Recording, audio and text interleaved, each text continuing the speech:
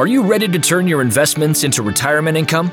Listen in as Jeremy Kyle and his guests reveal ways you can make smarter retirement, investment, and tax planning decisions to achieve your ideal retirement. You will learn more about your money so you can feel better about your money and make better money decisions. Now, on to the show. Welcome to Retirement Revealed. I'm your host, Jeremy Kyle, and we're here to turn your retirement savings into a consistent income. Although we're not talking so much about retirement today, we're talking with Dale Koinga, who has done so many things. Currently, he's a state senator with Wisconsin, but coming to an end of his term, and I ran into Dale at the end of an honor flight. He was the one helping out with the honor flight. I was the one coming back from Orlando. But oh my goodness, I see Dale here helping out with the honor flight. I thought Memorial Day is a big deal, but Veterans Day is 2 days from now. Let's talk about military service, all kinds of things, public service. But thank you, Dale, for coming on the show. Thanks for having me. Yeah, this is so great. And I mentioned the honor flight. Let's start with that first. Tell me a bit about the honor flight, how you got involved, why you got involved. Well, embarrassingly enough, the first time I heard of the honor flight, I heard about it from back in the day, and I was at an event downtown, and someone's like, "Hey, you're sitting next to the human skeleton," and I was like, "Okay," I was like, from the honor flight documentary, and I kind of rolled with it. But I went home that night. My family was out of town, and I said, "I got to watch this documentary on the honor flight." So I watched the documentary and I cried like a baby, just cried like a baby. If you have not seen the documentary on Honor Flight, you should watch it. So, it was familiar with the organization through that. Then I remember my son's like, "Hey, I would like to watch that too." Cried like a baby again. So I've always just been a big fan of the Honor Flight. When people politically say, "Oh, where can I donate money?" I've always said the honor flight. So yeah, I said they ever need anybody as a guardian, if they ever had a veteran that doesn't have family or friends to take them, I'd be happy to do that. So they called me up and said they had someone to take, and I was happy to do it. It was an amazing experience I will not forget. Yeah, and of course it's you got to get there yourself at like 5 a.m., even earlier, and then you're getting back at 10 p.m. And a lot of these veterans are 70, 80, 90 even. So yeah. It's amazing. Yeah, my guy called him yesterday just to touch base with him, and he was like, "I'm exhausted still." Yeah, I believe it. This was just about 2 weeks ago. And of course, it turned out that he was the person you were escorting, the veteran. He was on the bus to take me back to my car, to the rental place, and he was just beaming the entire time. And so it was a great day. We had a great time together. Oh, that's awesome. That's so great. Now, the honor flight, just tell us a little bit more. What is the honor flight? And of course, I will link to that documentary in the show notes so that people can learn more about it. I've got to watch this documentary. But what's the goal of the honor flight? Yeah, so there's some amazing people that started off the honor flight, but essentially it's a program, a not-for-profit that it started with World War II veterans, and just taking World War II veterans and bringing them to Washington, D.C. to see the monuments, World War II monument and the Lincoln Memorial, and all the veterans of monuments, go to Arlington Cemetery, Tomb of the Unknown Soldier, stop by some other places as well. But really just kind of thank you for the service. There's so much to it. They get a mail call at the end where they get a bunch of letters from people thanking them for their service.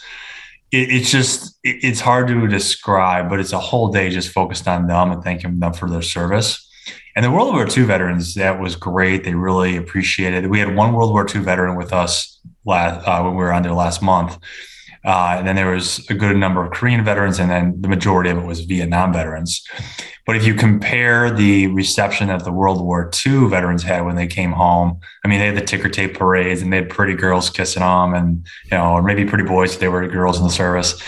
But they had a whole production, right? And there was a celebration, and they were rewarded for their service, through social capital or whatever it was, right? And the Vietnam veterans had absolutely the opposite. They came home to zero fanfare, doors shoved in their face, a depletion of social capital, a stigma from fighting an unpopular war or conflict, as more correctly called from a diplomatic standpoint. So really, really cool to see these Vietnam veterans get the welcome home that they deserved, that they never got compared to their World War II counterparts. And the Korean War veterans are somewhere in between there. I mean, they weren't ostracized like the Vietnam veterans, but they also didn't have the same clear victory and the win. And it was kind of more of a settle, integrated more into society. So whether it be World War II or Korea or Vietnam, they all deserve a great day of getting out to Washington, D.C. and see what they fought for and feeling like a hero, because they are heroes. Yeah, and they're not the ones that signed the bills or made the laws or decided that, oh, we're going to go fight in this country, and whether it was a good idea or not. It was the politicians, and yet it's the people that served on the front lines that are kind of bearing the brunt 40, 50 years ago, 60 years ago, sometimes now with Vietnam and so forth. That some of them, it wasn't their choice. You were drafted in, or it was your choice because you thought this is the right thing to do, and like I said, they were ostracized, and here it is, where they get a hero's welcome finally with the honor flight, and they're honored. It is a hero's welcome. They had the marching bands going. Oh yeah, the Boy Scouts and marching bands and other veterans. Yeah, it's a whole. It must be cool for you to not know that's going on and walk in. I had no idea. I walked out, I heard a lot of noise. What's going on at 10 o'clock? Then I realized quickly what was going on, and just like your experience with the documentary, I walked close by and began to cry. I thought, I got to drive home. I just got to turn around and leave. My father's a veteran. My brother's a veteran. I mean, so many people in my family are veterans. I tried to be a veteran. I was in ROTC for 3.5 years, hurt my back, couldn't go in. And here I am thinking like, okay, these are people that put their lives on the line. It's just amazing. Yeah. Good. Well, another way you're trying to honor veterans is you started a company called Hero Cards. Tell us about that. Yeah, it's called a Social Benefit Corporation. It's somewhere between a not-for-profit, and we also have an equity portion of it because we wanted veterans to be owners of the company versus another not-for-profit competing with good not-for-profits like Honor Flight. So we actually support a bunch of not-for-profits through the proceeds of the sales. But essentially what we're doing is we are collecting collector cards, similar to what you picture with the format and the feel of a sports card or a Pokemon card. But looking at those cards always drove me nuts when I look at how kids touch them and feel them and like think they're their heroes and like, learn from them. I'm like, if you want real heroes, real heroes are the individuals that never came home. And a lot of people don't read books. I'm a big reader, but a lot of people don't read books. There's less and less movies out of Hollywood that tell the stories of these individuals. And even if they do, they focus on some bigger names. They don't focus on the everyday guy that, maybe doesn't have as much recognition and notoriety as like the Pat Tillmans of the world. So we just take random service members that died from Revolutionary War till today, and we either have a photo or a painting or some sort of illustration of them on the front with their name. And on the back of the card, it says some basic information about where they served, what they were awarded, how they were killed in action. And then every card has a number, and you could go to herocards.us, and on herocards.us, you can type in the card number and then learn a lot more about the individual. So most of the cards that we're doing now are per the request of the families of the fallen. They ask us to do it. So it's been very well received. And so we're trying to get in schools through donations to put them in schools, or schools to request it. There's a subscription service where you could become a member, and every month your family is going to get a dozen cards that tell a dozen different stories with a nice letter that explains like what we're doing that month, why we're honoring those folks in that month. So come check us out, herocards.us, spread the movement. I think a lot of people are looking for presents and gifts and things for their kids that is not made in China, and also has the sense of teaching their kids somewhere. So as the holiday season approaches, please check out herocards.us and consider that as a gift for someone that you want to share this experience with. Yeah. So does this come in packs of like 12 then? You buy like a pack or a case, or how's that work out? Yeah, there's a dozen cards in a pack. We actually are going to have a pack of 13 this spring. And that's because we're working with Folds of Honor. Okay. And Folds of Honor asked for a separate pack to benefit them, which we're doing. But the reason that there's an extra card, 13, is because folds of honor is about, the folding of the flag, and there's 13 folds to a U.S. flag when you make it that triangular shape. So they ask for everything they do is in 13s. So we said, absolutely, we do 13. It may throw off our weight a little bit for our shipping and logistics, but that's a business issue we'll deal with.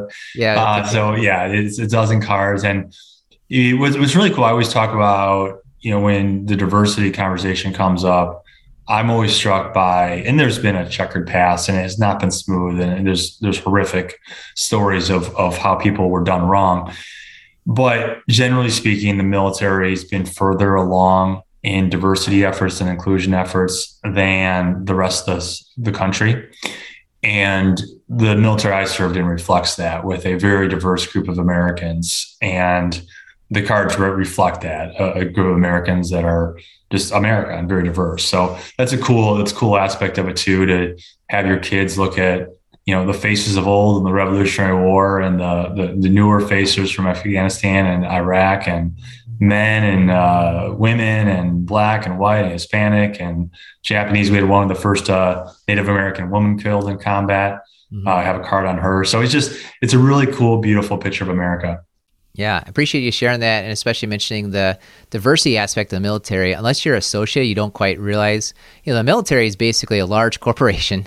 It's because it just mainly, I'm saying that because of the number of people that are part of it, the structure that's there. And you're right, it's way far ahead on diversity than America has been. I grew up, my dad was a military veteran, so I grew up on some military bases, and the schools on the military bases were far more diverse than the schools I've been around that were not associated with the military. So that's thanks for bringing up that aspect. That's an important thing for people to know. And I'm going to say too, because I want to make sure that people are checking out the cards. So we'll have that link in the show notes, the herocards.us. But I'll just say right now, the first 10 people that email us, so it's podcast@keilfp.com, KEILFP.com. First 10 people that email us, I'm going to buy you a set of cards. So we'll ship you a set of cards. And we'll make a $25 donation to the Honor Flight, because this is Veterans Day. We want to get some ideas out to people about what Veterans Day is all about. Oh, thanks for doing that. That's great news. Yeah, it's a fun thing to do, and let's spread the message there. And of course, I said Veterans Day. Just tell us something. This is something that I don't know if bugs me is the right word, but the difference between Veterans and Memorial Day. Just share with us what that means to you. Yeah, well, I don't get frustrated. Some people get frustrated when people get confused. So people are well-intentioned, but they kind of, they're well-intentioned, right? Yeah, they kind of mix the two up. I mean, Veterans Day is there because it's actually the anniversary of the end of World War I. So it's to thank people for their service that are living and actually came out of it alive, obviously. So Veterans Day is about thanking the living. The Memorial Day is really about remembering those that made the ultimate sacrifice, right? So in that day, I mean, once again, I'm not sensitive about it. Some people are. I don't think they should be, because it's not personal, but that's a day for all of us Americans to recognize those that have fallen. And although it doesn't detract, maybe it feels like it detracts, that like when you're thanking veterans on that day and you're like, oh, happy Veterans Day, and it's we as veterans, and I think I could speak collectively on this, is we as veterans really want the focus to be on our friends that did not come home, and really save all our words and thoughts and deeds for those guys and girls. And so that's the difference. I think I look back to when I was a civilian. I didn't join the military until I was 25 years old. I almost guarantee I got them confused and, mixed them up. And it's like, Memorial Day, Veterans Day, like it's all military stuff, but they have very different meanings for a reason. And, if you could remember the different portions of it, that's great. And have the right sentiments on those days would be great. It's Jeremy Keil here, and I know you're listening to the Retirement Revealed podcast because you want to learn more about making great retirement decisions. I've created a free video course for you to do just that. Head over to 5stepretirementplan.com and sign up to receive this video training right in your email inbox. We broke down our 5-step retirement plan into bite-sized videos so you can get started on the retirement, investment, and tax planning you need to create a consistent retirement income. Go to 5stepretirementplan.com, use the number or spell it out. You'll get there either way. 5stepretirementplan.com. Thanks for listening. And now for the rest of the show. Yeah. And hopefully this helped a little bit just to know the differences that are there. And like I said, if you don't know, then your heart's in the right place when you're talking to a veteran or so forth on Memorial Day and things like that. But you mentioned you're a veteran, and you also mentioned you started at 25. What enticed you? What made you want to join the military at 25? Yeah. Well, when I'm one of four. I have a sister and two brothers, but our boys in particular, we were younger, we said, if there's ever a war, we're serving together. So I don't know if it was Saving Private Ryan or Legends of the Fall, whatever movie it was, but at some point we said, if there's a war, we're in this together. And we didn't do it right after 9/11, but I remember my mom called me after 9/11 and said, all three of my boys are going to war. I thought that was a little melodramatic, but it was right on. My youngest brother got a parental waiver shortly thereafter, and at 17 years old, went to basic training between his junior and senior year. My brother Dan, that is. And then my other brother Russ was in college, and he called me one day and said, hey, when I'm out of college, I'm going to join the U.S. Army. I'm going to do the X-ray program, which is Special Forces. So he's been Special Forces for 16, 17 years. And he wouldn't want me to say his first name, so I won't say his first name. That's perfect. And then I joined about the same time as my other brother. So signed up, I asked KPMG if I could have a leave of absence to go to basic training. And I went to Officer Candidate School. I went to Military Intelligence School, was gone for a year of training, and then was back for a year, just in reserve status, and then was deployed to Iraq for a year. So I've been in now for 17 years. I love it. I will stay till they kick me out, and I'm 43. So if all goes well, I could do another 19 years with the current rules. But it's a complicated formula based on when you get promoted and everything else like that. But I would like to stay in as long as I love putting the uniform on. I love serving. I find it consequential, and it's work some days, and there's portions of it that are definitely service. But net, I feel like I get a lot out of it, and I'm honored to serve. And I really enjoy it. Yeah, that's amazing, and it's great that you're all able to have this collective bond. I mean, you already had a bond already in the family. We did, and what's cool is so my sister, who's not the military type, a lot of awesomeness that she has serving people in the healthcare setting as a nurse practitioner, but her husband has for years been like, but the timing was never, how it is, like you get older and like life goes on. Well, with the program I'm currently working on for the U.S. Army is we're trying to build up a group of officers that have civilian expertise. And so if you have a master's degree in one of 18 different areas and you have 48 months experience following that master's degree, you could actually be direct commissioned as a captain or a major. And so my brother-in-law has a PhD in student development at the post-secondary level. I think it's from Auburn, and a couple master's degrees. And I said, hey, would you like to do it? So long story short is my brother-in-law now is also in. So all four of us are serving or have served. Oh my goodness. That's amazing. And this program, it's basically like the Monuments Men movie, right? Or close enough. Yeah. So it is. If you've seen the Monuments Men movie, that's exactly what it is. Now there's 18 different specialty areas, the cultural heritage, the Monuments Men, which is today the Monuments Men and Women. Sure. Man, these people are awesome. I mean, I wish you could. So we were just at the Smithsonian. We were on orders at the Smithsonian with some of these individuals I had a hand in recruiting or help facilitating their getting into the service. And we had international partners there, Netherlands and France and Italy, and really, really, really awesome, cool individuals. But yeah, so if you've seen the movie Monuments Men, it's exactly part of the program. And that's the concept is we've done a very good job post 1970 from moving from an unprofessional, a lot of issues in the 1970s Army, right? And thanks to guys like Milton Friedman and other thought leaders, they said, let's make this a more professional military. Let's not do draft. Let's make it a professional organization. And today we have a very, very effective professional military. And to quantify that is if you look at Russia's casualties in Ukraine right now, they vary, but even by Russians' accounts, they're at par, which is a total lie. But I'm just saying, even with the disinformation, misinformation out of Russia, like their numbers have the same amount of casualties that we had in Iraq and Afghanistan combined over 20 years, right? Oh my goodness. And the real numbers sound like they're more like 50, 60, 70,000. And it's just jaw dropping. That's like exponentially more than we had in Iraq, Afghanistan. So bottom line is we have a very effective professional military, but what we have maybe sacrificed in that journey to a professional soldier is losing that citizen soldier that is so critical for that post-transition after combat.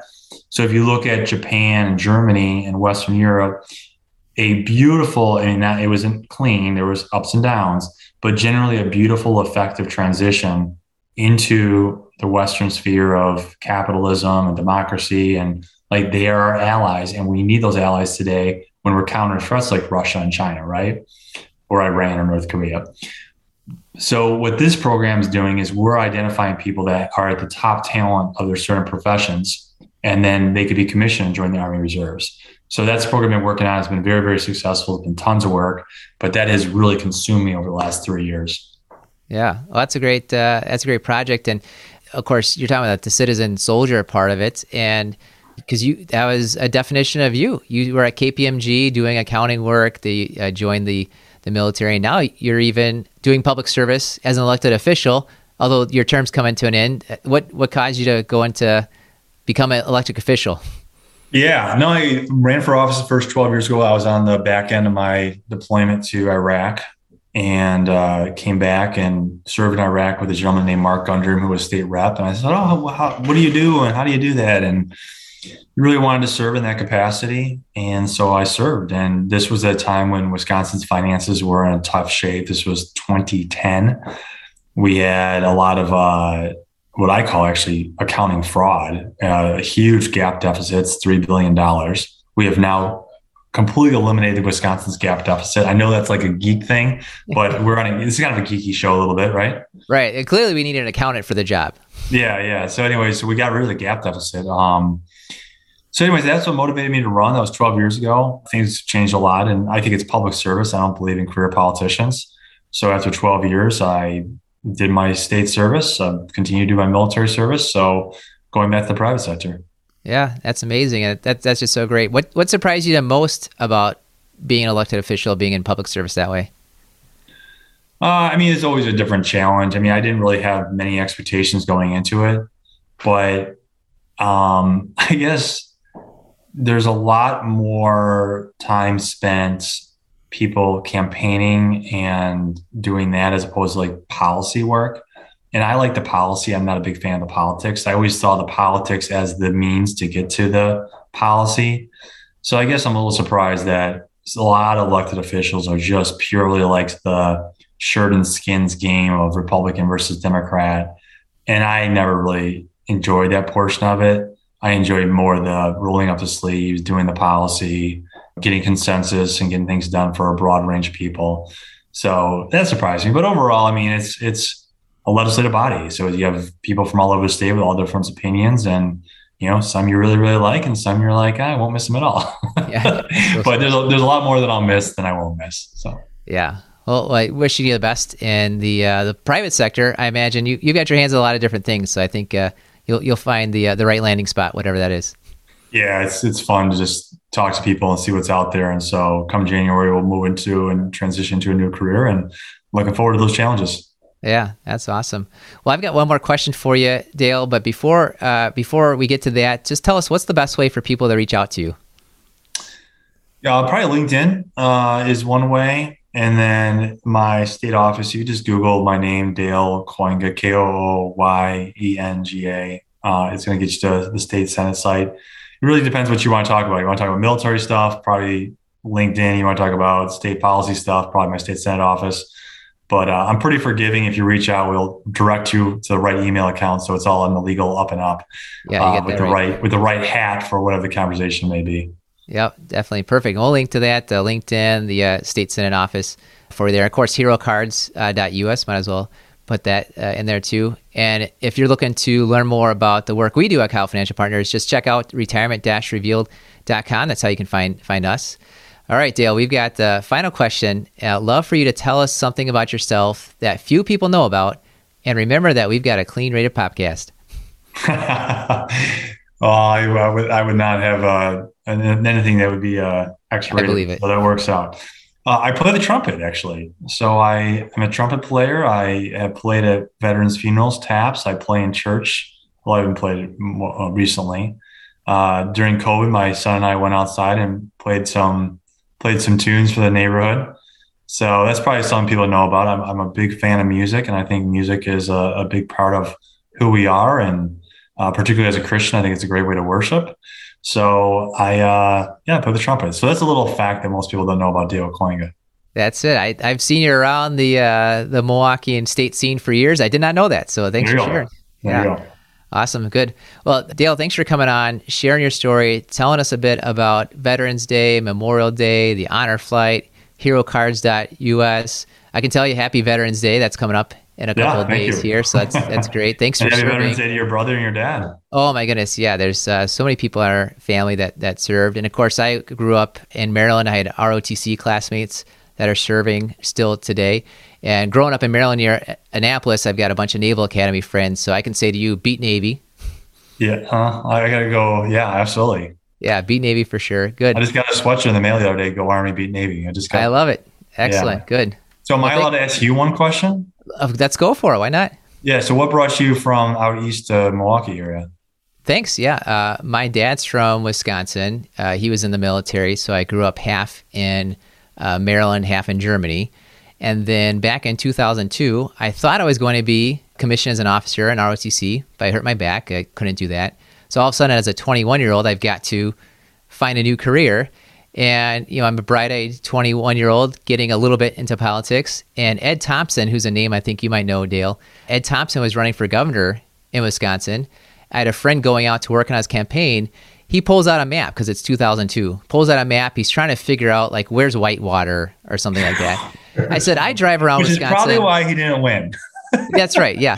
So I said, hey, I'll go drive out with you because I know 94. I know all these roads. I know Highway 60. I can show you some of the Wisconsin roads. So I go out with him for a couple of weeks to work on the Ed Thompson campaign. And of course, I have family out here, so I stayed. And next thing I know, I have a job in the financial industry and meet my wife. Then the rest is history. Cool. All right. Well, hey, thanks a lot, Jeremy, for having me, and thanks for covering all the things we talked about. And please stay in touch. Yeah, we'll definitely do that. Thanks, Dale, for coming out. And thank you for listening to the Retirement Revealed podcast. We believe if you know more about your money, you will feel better about your money, and you will make better money decisions.